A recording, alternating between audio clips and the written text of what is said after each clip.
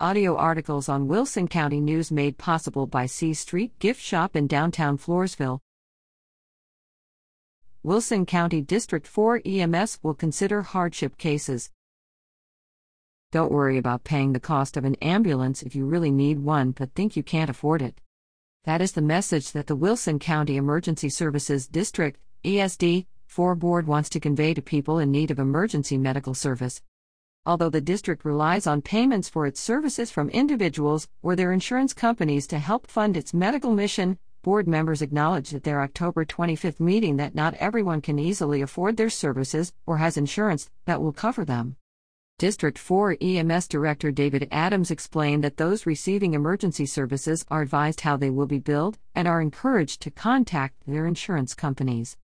However, board members approved a resolution authorizing Adams to review hardship case requests and adjust the charges accordingly.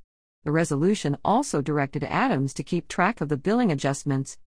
This resolution gives you the authority to investigate, Board President Bill Gleason told Adams. Do not do reductions across the board. Wilson County Auditor Brenda Trevino, who also serves as the district's auditor, suggested that board members include indigent care expenses or a similar category in future budgets to cover reductions in revenue due to hardships. Turning to other means of income, board members discussed calling for a May 6, 2023, election to try to enact a 2% sales tax for the district, which covers central and western Wilson County, including Floresville and Poth.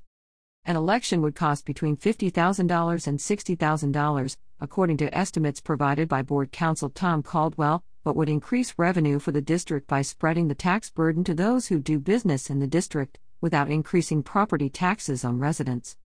Board members agreed to put off a decision on the election until they can speak with board members of ESD 5, which provides fire coverage for a similar area as ESD 4 that excludes Poth. ESD 5 board members also are considering a referendum on a sales tax, which they plan to discuss at a special October 31 meeting. ESD 4 board members scheduled a special meeting for November 2 at the EMS station on Hospital Boulevard in Floresville. In other action, board members approved a proposal from Armstrong, Bond & Associates to conduct an external financial audit of the district at a cost of $11,000. Approved 14 debit charges and 21 check payments. Authorized emergency medical technician Basic Coy Martin to have someone look at the mold and other damage caused by water leaks at the Hospital Boulevard station. Grips at WCNonline.com.